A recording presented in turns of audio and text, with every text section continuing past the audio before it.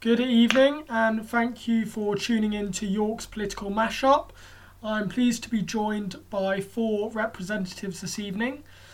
We have William Bentley, who's joining us from the Labour Club at York University. William, would you like to say hello? Hi, nice to be here. We have Oliver Davey, who is representing the York Tories and has previously been on the show. Evening. We have Pads, who is also a consistent attendee of the show and is representing the Greens. Hi, everyone. And we have Francesca, who is coming on again as an independent. Francesca, would you like to say hello? Hi. So we're going to start off by speaking about the most immediate and obvious thing to talk about, which is the up-and-coming lockdown. So we'll start off with William. So William, do you think that the government can be criticised for not bringing in the lockdown earlier? As Sir Keir Starmer tweeted yesterday how he'd called for a lockdown to be put in place 3 weeks ago. So do you think there should have been a lockdown put in place at a similar time to maybe when Wales had put it in place? Or maybe you don't think a lockdown is appropriate at all? I think the spread was very much regionalised at first. So local lockdowns were, in my opinion, a sensible response, and national lockdown, especially in terms of public opinion and the obvious economic implications, would have been quite a heavy-handed response at the time. But in hindsight, seeing how quickly it's spreading, like in all regions of the country, especially in the northeast and northwest, I sort of feel that a national lockdown is the only alternative. So in hindsight, I think a circuit breaker over half-term would have certainly been the best option and would have had the least impactful economic consequences.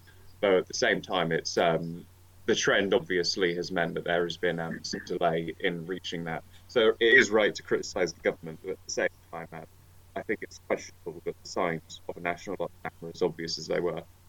I mean, you mentioned how it's particularly, the virus is spreading particularly a high rate in the northeast. And why would you say that we should abandon the tier strategy then, if there's some areas which are experiencing higher levels of transmission than others?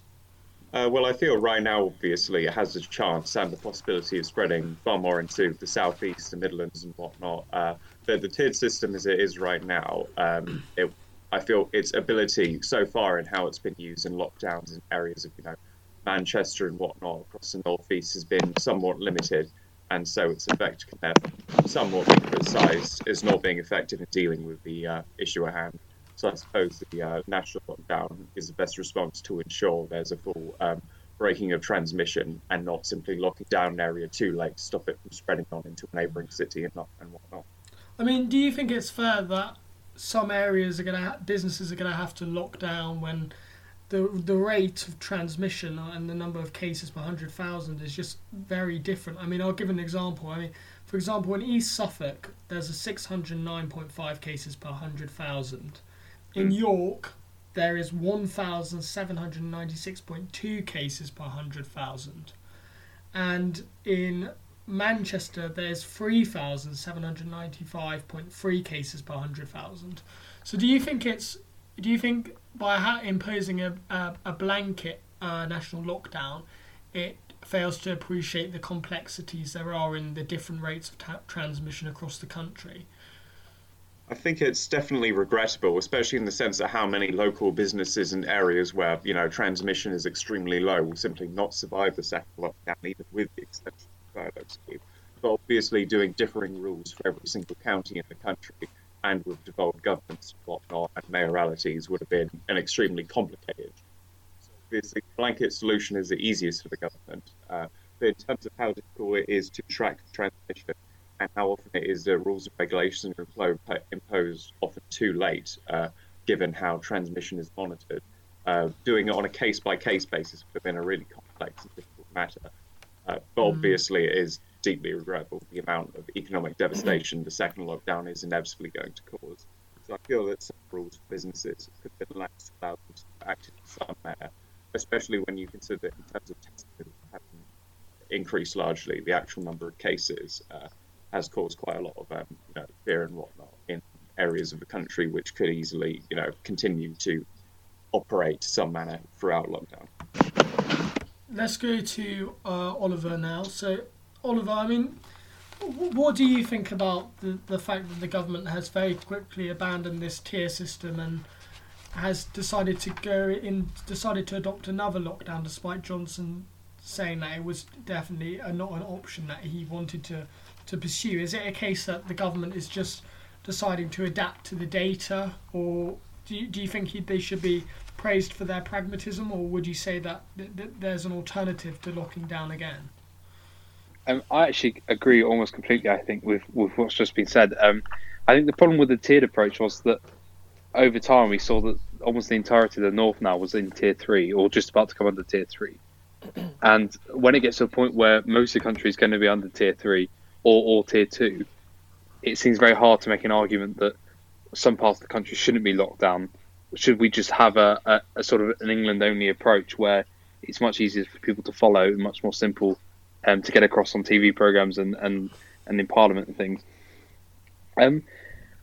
Do I agree with the lockdown at the moment? No, probably not.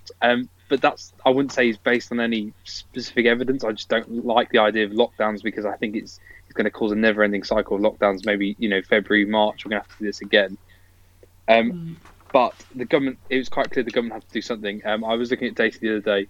Obviously, the problem for government isn't really cases, it's hospitalisations, because that's the key here. It's about keeping under control the virus so it doesn't overtake hospitals, and it means that people who need treatment for cancers and injuries and things throughout lockdown and throughout their lives can get that treatment.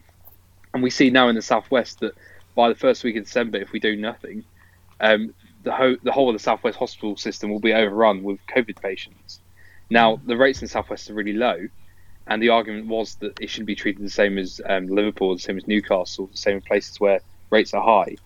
But when it's quite clear, I live down there, and it's quite clear that the hospital network isn't up to scratch. And actually, though we have fewer cases, hospitals are going to be overrun before we know it. So an all England approach is probably the right idea now. Though I don't like it, and I don't think anyone likes it. Yeah, I mean, you mentioned how you don't like lockdowns, and is the imposition of another lockdown really a sort of recognition that the first one failed, in the sense that the restrictions were eased and now we're back at square one? Do you think that it was worth subsidising a lot of these businesses, which are now, as William mentioned, he referenced the fact that a lot of them are now just going to go over the edge and go bankrupt? So was it really worth even subsidising them if we're just going to continuously have these lockdowns where businesses are not going to be able to trade?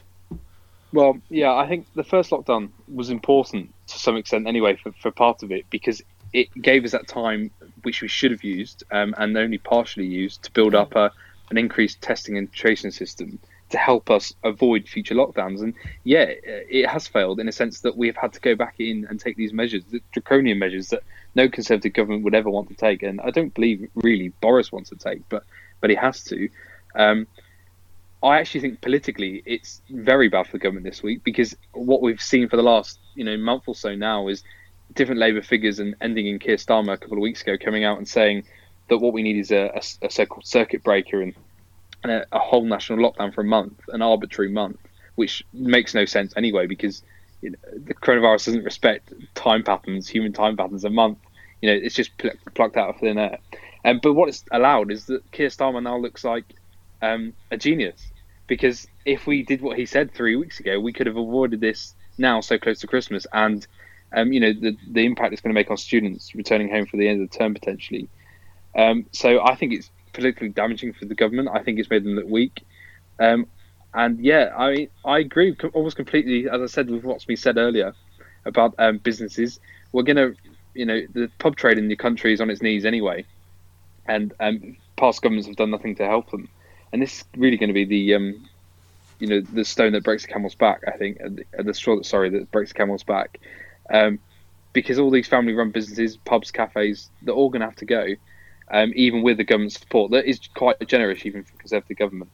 I really feel sorry for them, but Okay, thank you. Let's go to Francesca. Francesca, what do you make of this latest lockdown, and Are you worried that the problem with this lockdown is that it may be never ending, in that it will just be continuously extended beyond the date of the 2nd of December?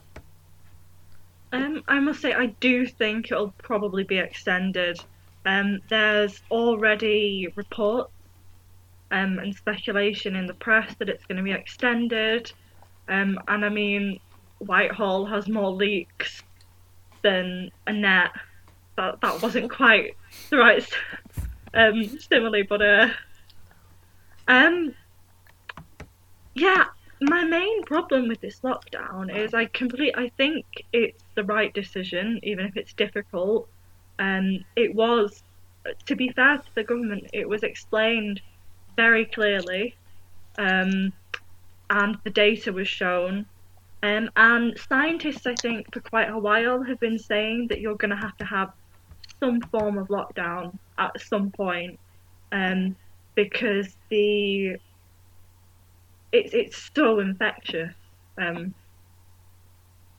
But they created this lockdown.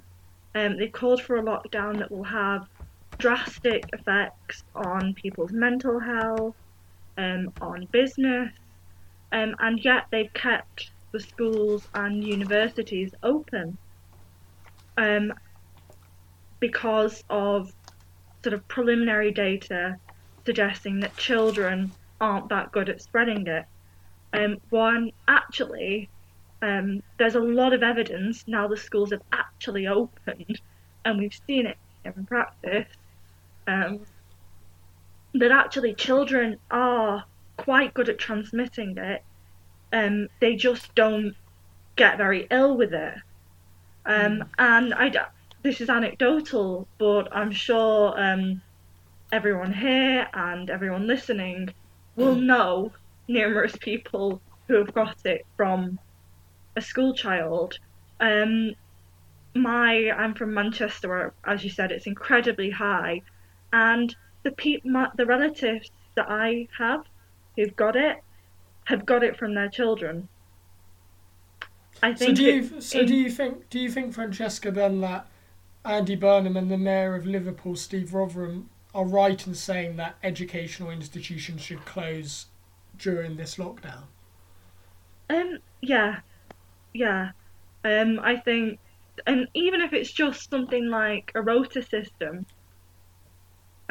which I've heard suggested by scientists, just to reduce that risk of transmission. I've lost the figure, but I think the infection rate in like high school age children went up by an insane amount. I believe like 77 times over. And the R rate has rocketed back up after the schools have opened.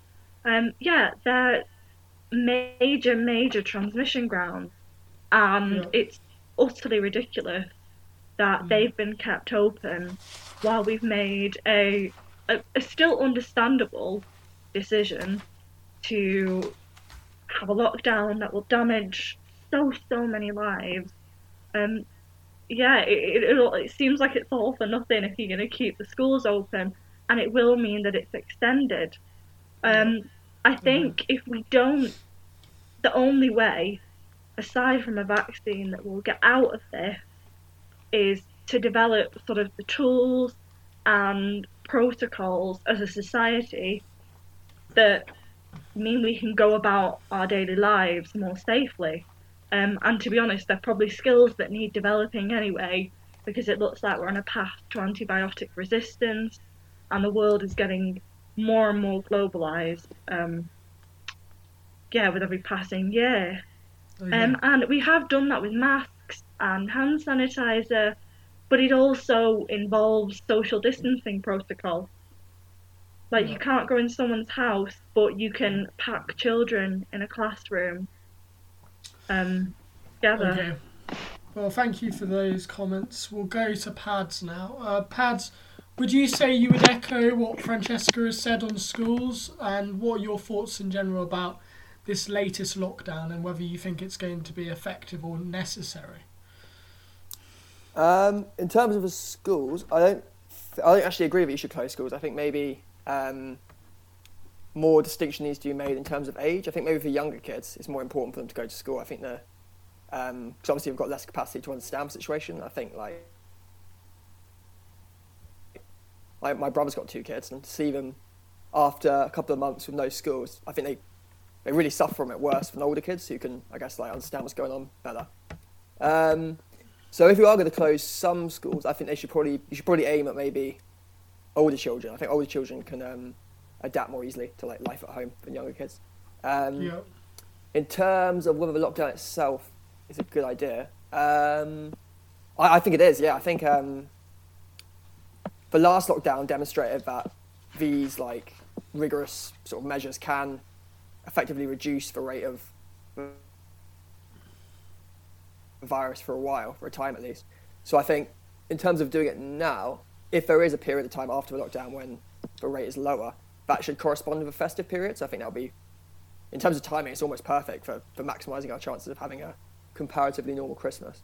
I mean, but in the long term, or medium term, I guess, like, do you still have confidence in the government's strategy towards the virus? As YouGov has found that only 28% of the public thought measures such as the pub curfews were an effective way of tackling the virus. And the latest polling indicates that the Conservative Party is gradually slipping behind the Labour Party by around 5 percentage points. So do you think the government has acted effectively so far in dealing with the virus? I think it's been a mixed bag. Obviously, like the strategies evolving with each new development. I think it's very easy to be the opposition in a situation like this, like just offering these critiques, and it's much harder to govern. But I think now something maybe we can hold on to is like there's almost not an end date, but I know from what Chris Whitty and the other scientists were saying the other day, it's I think they suggested that by spring it's likely that maybe society would have adapted more effectively to dealing with the virus. So we might see maybe improvements in sort of early to mid next year in terms of like how we live. So although I suppose a vaccine is the only sort of foolproof method of getting rid of it, I think there are a range of other measures which could, with time, like I suppose, work together to reduce its impact on our lives. I mean, do you think, Pads, that there's an alternative to a lockdown approach? As there's some commentators in The Spectator said that what you should do is instead set up a special national shielding task force to be more selective in protecting those who are more vulnerable. Or do you think that there's no choice but to lock down, because that's just seems to be the general consensus across the world as to how the virus is dealt with? Well, I think we know that lockdowns work, like to a certain extent, in reducing the prevalence of a virus.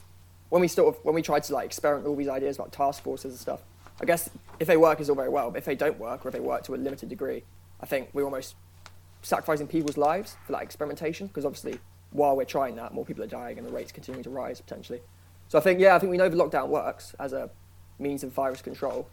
So yeah, I do think lockdown's probably the best policy. I don't believe it will be extended either. I think a month's long enough to have a tangible impact on the infection rate. Okay. Let's just go back to, we'll go to William. I want to know your thoughts on the issue of schools and whether you think that they should remain open. I mean, the National Education Union has called for schools to close. So what are your thoughts on schools, and also in maybe a broader point, universities as well? Well, I feel that in terms of closing schools and universities, is obviously, especially in terms of schools, can have a very detrimental impact on like young children's mental development in this period, and sending them home to be, home would make things even more difficult. But in terms of how things are operating currently at schools, the actual system in place isn't much more effective. It is a very difficult time in primary schools right now in terms of how schools are being managed with new health regulations. But closing them down again would obviously put great financial strain on the schools, but also it would cause troubles in terms of curriculum, how students are taught, falling behind for a year. So in some ways, it would have been better to have made a snap decision of whether or not school years going to go ahead at all, and whether children should essentially have to move back a year. Obviously, at this point, that's too late. So at this point, I feel the only sensible solution is to try and make those children's educations continue as best as possible. So if health advice explains that schools stay open to an extent that children can still receive a satisfactory education, I think they should continue going to school, both for the sake of parents being able to not have to stay home to look after their children, but also for their mental development. Universities are a lot more complicated an issue in the sense that I feel, well, currently the university experience we're getting right now probably isn't to the satisfaction of a lot of students, especially first years. And I do feel quite a lot of sympathy for first years going through this right now.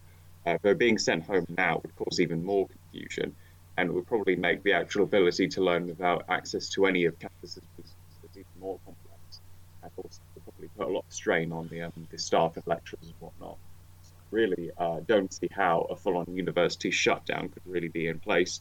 And also, considering it is already largely a self-contained group, in terms of the fact that university students don't really get much interaction outside of their own campus bubble, I feel it's a slightly lower risk. But obviously, when it comes to sending university students home for Christmas, that will be a lot more problematic. So I think questions will be have to levied in that regard. But as it is right now, I think universities should stay open, personally. Okay, thank you, William. Let's go to Oliver. Oliver, what are your thoughts on this issue of educational institutions and whether they should stay open or not? I don't think there should be any question of that. We talk about businesses, struggling, pubs struggling, the hospitality industry.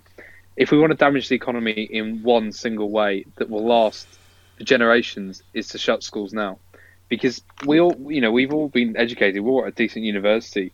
We all know how important it is and how much it can change some people's lives, and especially the lives of the poorest students who don't have access to, teaching in the years to come to catch up with the ones they've missed. It's the most important thing in someone's life. And to shut schools, the National Education Union calling for that is an absolute disgrace. And it just shows, at the end of the day, where the sort of motives are. The motives is not to protect and to educate children, to do what the teachers who are part of the union want to do. The motives are just to go against anything the government want to do. And the government say they want to keep schools open, the teachers union goes against it. When the government says that they think it should shut schools, the teachers union say they think it should keep them open to some extent. It's ridiculous. No, I think schools should definitely stay open. And the same for universities. I mean, yeah, it's a bit rubbish when teaching has to go online, but it is better than nothing. And most people I've spoken to at York are intending to stay in York over the lockdown. So there's no reason why, given the certain sort of chances the university has been given by the government, sort of exemptions the university has been given, that we can't have some form of in-person teaching each week as student population. So, of course, education is definitely stay open during lockdown. Could I add something? Sorry. Yeah. Would you like to come in again, Francesca? I think in normal times, the points that have been made in response would absolutely stand. But actually, in the current climate, so many children are off all the time. Lots of people are randomly off for 2 weeks because they've been in contact with somebody and they have to isolate. It's not a normal period, basically, for students. And actually, if you keep the schools open when so many people are going to have to go off all the time, what you're doing is punishing the students who are off the most, because they have to be provided work, and work that may not be, there's only so much a teacher can do, like, particularly when you're younger or when you're in high school, when learning is a little more tailored. It's incredibly difficult for teachers to constantly create packs at random, at short notice, for students, and they're going to suffer from it, suffer because of it. And actually, if you move all teaching online, although it's obviously not ideal, nobody wants that to happen, but actually, if you don't open the schools, as well as reducing the R rate, probably very, very heavily, although they're still they're still trying to get the data for that, then yeah, you also protect the children who are off the most, because you ensure everybody is getting an equal sort of teaching, and you're making teaching accessible to all of the children, basically. I suppose, Francesca, what proponents of those who believe that children should stay at school would ask is, when do you think, if children don't stay at school and are told to go home and learn from their houses, then when do you think it would be possible for children to go back to school? Because there's a lot of evidence that suggests that the actual increase in terms of the transmission of the virus largely started again to take place once children went back to school. So I suppose the problem you have if you say children should not go to school is it just going to be an indefinite period of the children aren't going to go back to school until we find a vaccine, which is not, there's no kind of definite end point at which that might occur? Maybe, but actually I think there's a much higher chance that you'd be able to get the R rate back down quickly. You would maybe buy more time to have to work schools better. You could maybe implement a rota system. I think at the very least I think the R rate would go down a lot quicker. You would save lives, and yeah, there is a risk of that happening, but also I think we're going to see large-scale disruption, and we're going to see more people, and that includes school children, getting the virus, and more families getting it too, which I think is one of the most disruptive things. Yeah, okay. Let's now move on to a different topic, because I think unless anyone has anything else to say, I think we've spoken at length about COVID-19 and the impending lockdown. So let's now talk about Jeremy Corbyn and his recent suspension. We'll start off with William, as you're representing York Labour. I mean, William, what did you make of Keir Starmer's decision to suspend Corbyn in the wake of his comments about the ECHR's report into anti-Semitism? Well, obviously, I have to say this is entirely only my own political opinion, and I don't represent the club at all. It's just completely my own. But personally, I completely agree with the decision, and I think that after a crisis as disgraceful as the one that has happened to the party in the past 5 years, or being investigated by the European Human Rights Commission, only in response can you show a strong hand to prove that you actually mean business on tackling down on it. That's the only appropriate response. So when the former leader of the Labour Party, regardless of his position, had he been a backbench MP all his life, or had only just left office, the fact that he said that it had been greatly exaggerated, you can't simply allow someone who represents your party in one of the country's constituencies to say that after immediately saying that people who claim it is not a large problem are part of the problem, because it simply shows that you aren't serious and you're just giving a response for the sake of it. So that said, Keir Starmer's decision was the only appropriate one, regardless of whether you think that it's politically right for a leader to kick out the former leader. His position doesn't matter in the sense that he broke the rules. The only response is to punish him for that. So in that sense, the suspension was the only appropriate response, I personally believe. Do you think the suspension will lead to a civil war in the Labour Party? As Ian Lavery has indicated that some of the Labour MPs who could be described as being on the left of the party have contemplated moving across and becoming independents. I think Keir Starmer and the more moderate wings of the party will have to move very carefully in the months going forward. I think in terms of membership, the divide is somewhat overstated. It's roughly, I think, about 23%, 28% of Labour members who disagree with the decision. That's still a sizable amount, nearly a third. But it's not quite as the level of 50-50 fracture that a lot of commentators seem to speculate it as. In the sense of the left of the party's representation in Parliament, obviously I think some will agree with the decision as responsible to Semitism, but also Jeremy Corbyn holds a lot of sway with members of the Socialist campaign group ranks of MPs. So in terms of managing Keir Starmer's relationship with them, he will have to move carefully, but at the same time, I don't think he should compromise on his principles. So if the split does come, if it means standing up straight to anti-Semitism, then simply put, so be it, really. Okay, thank you, William. Let's go to Oliver. Oliver, I mean, do you think that this suspension of Jeremy Corbyn shows that you now have a leader of the opposition that is actually serious about tackling anti-Semitism within the political system? I think I would like to think so. Anyway, I mean, the suspension is well overdue. In fact, I believe it should have happened before. And what should be happening now is that he's kicked out of the party, not just suspended. It's clear from the report from the Equality and Human Rights Commission that his office, himself and his office, were getting in the way of investigations into anti-Semitism from Labour figures for political reasons. And we have on record numerous comments that Jeremy Corbyn has made in the past. While himself may not be an anti-Semite, he has said anti-Semitic things in the past. And then it's up for people to judge in their own opinion whether he is or isn't anti-Semitic. Do I think Keir Starmer is looking to change Labour and to get rid of anti-Semitism?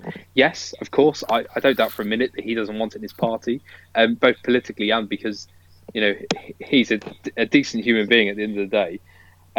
But when we look at the Labour Party, we see many on the front bench of Labour currently who happily were some of the biggest supporters of Jeremy Corbyn, not just in the last election, because you can't necessarily blame them for that, given that they wanted a Labour government as much as Jeremy Corbyn did.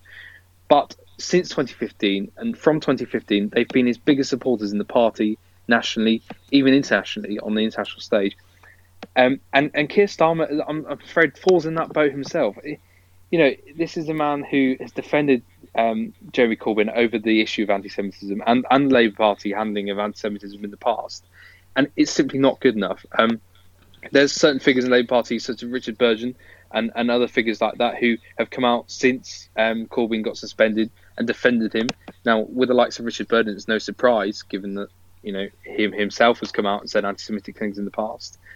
But I think it's still there in the Labour Party, and I'd like to think they're going to do something about it. But really, I think perhaps the only way to do it is for the Labour Party to split. And I think it would obviously be very good for the Conservative Party. It would probably be good for Labour, and it would be good for the country, because I have no doubt that the Keir Starmer sort of more moderate left wing, the sort of government, sort of opposition the government can actually work through in a national crisis, work with in a national crisis, will come through and will get rid of the Labour far left, which Corbyn has, successfully, in some sense, convinced many, if not most, uni students to fall behind.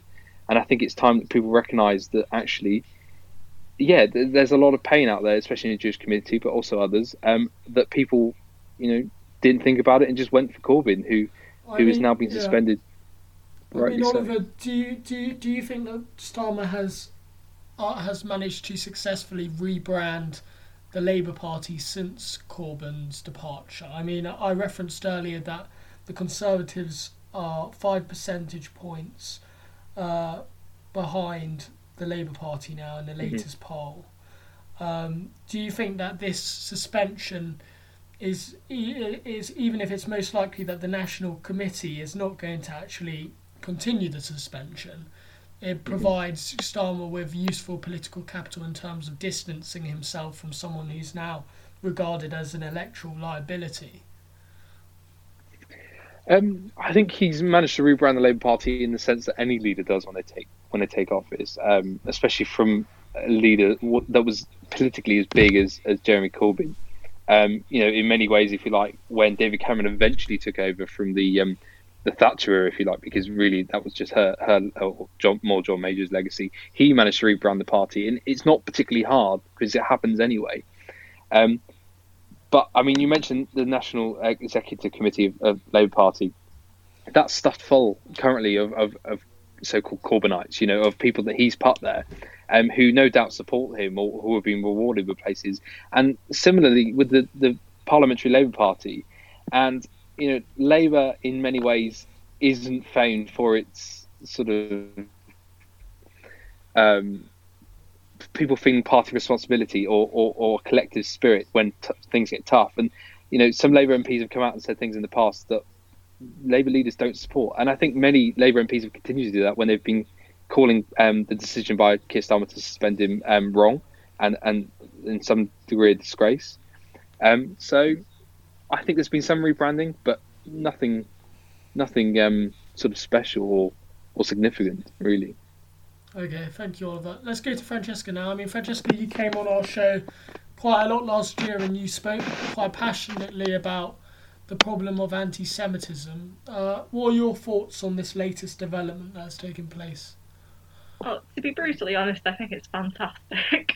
I mean, obviously, I suspect Keir Starmer and lots of people in the Labour Party probably wanted to suspend Corbyn a long time ago. But I do think it's the right thing to do now because they've got the backing of the EHRC report. And I think, unfortunately, with a minority of people, there is a massive backlash. Chris Williamson sent out an email claiming that Corbyn's suspension was wrong and that there wasn't an anti-Semitism problem in the Labour Party, in which he said that they'd won or they'd continue to fight, something like that, against the Zionist lobby, which is just, it's ironic. But unfortunately, those people exist, and I think the way Starmer has handled it is good, because, yeah, he's got the... Sorry, I'm going on, but he's got the backing of an independent body, and he's got proof. There was a multitude of proof, but he's got independent proof that Corbyn did, to put it lightly, mishandle the anti-Semitism crisis in Labour, that he ignored it. And I hope that, I don't think the problem's going to be solved straight away. I think it'll take a lot of time for voters who are concerned about it to build up trust with Labour again. But I think Keir Starmer is doing things to help. I think he's doing everything he can to try and rebuild that trust. Yeah. Okay. Thank you, Francesca. We'll now go to Pads. Pads, what are your thoughts on Starmer's latest decision, which has created a backlash from those in the party, such as Diane Abbott and many of those who served under Corbyn during his tenure as leader? Yeah, I think it's an interesting gesture. I think it's quite symbolic, isn't it? I suppose Keir Starmer wants to make the point that that particular chapter in Labour's history is to be replaced by his brand of politics. I suppose it's more of I'm sure there was like a genuine. I'm sure he genuinely did believe that it was the right thing to do. But also, I see it as like a sea change almost, like a statement. Do you think it will? Do you think it's a sign that Starmer is willing to make tough decisions, which will inevitably lead to a sea of change in terms of the actual ideology of the party, or do you think this is just a sort of a more of a PR kind of stunt to distance himself from Corbyn? Well, I don't see it as a particularly courageous thing. I think Corbyn's already was vulnerable after the general election, so I don't see it as Keir Starmer taking on like a particularly dangerous task. Saying that, there are obviously there's still a strong Corbynist element within the party, but yeah, I do believe it was more of a symbolic thing, almost like a signal to voters that Labour over the next 4 years will be, I suppose, more of a moderate party than it has been over the last couple of years.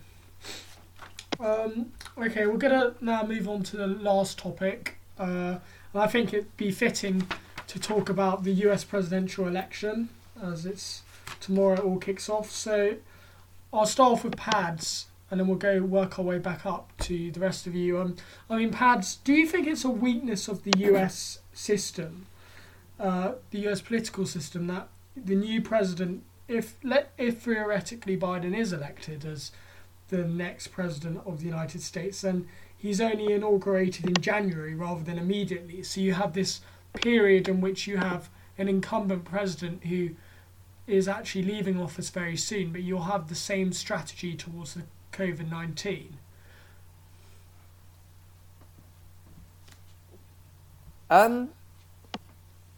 Well, I think there have been examples in the past of where it has sort of come back to bite them. Obviously, in the long past. But I think it is important for the new president to have time to sort of choose their cabinet, and there's a great deal that you have to learn, I suppose, as a president-elect. You have to familiarise yourself with the office before you actually begin. I know that the period of time now is shorter than what it used to be. I think the 20th Amendment, was it, which reduced it, I think, to 3 months. It used to be a lot longer. I think it's a quirk of the system. Whether or not it's a weakness, I think it's difficult to say. I think it's important that there is a gap of some kind, especially when you're sort of governing such a big, complex polity. But I don't really think it's for us to say if it's a weakness or not. I think we should focus more on our own governmental system, which isn't obviously perfect. Yeah, and I mean, Florida is increasingly looking likely to be one of these states which is going to be crucial. It amounts to 29 electoral college votes, and last time Trump won it by over 100,000. But in the past, it has been subject to an adjudication by the Supreme Court, and obviously many of you know in 2000 George W. Bush captured the state and subsequently became the president as a result of the Supreme Court's adjudication. Do you think that it is likely that if it doesn't go Trump's way in certain states like Florida, that he'll challenge the results in terms of whether there's been any corruption in terms of the postal votes, as he's already indicated that he might take legal action?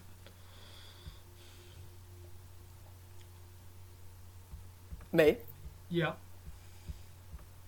Oh, sorry. I do believe he might, in theory, challenge. If it's a very sort of close run thing, he might take it to the Supreme Court. But if you look at the last few months, I think there are quite a lot of procedures that a president has to go through, has to undertake.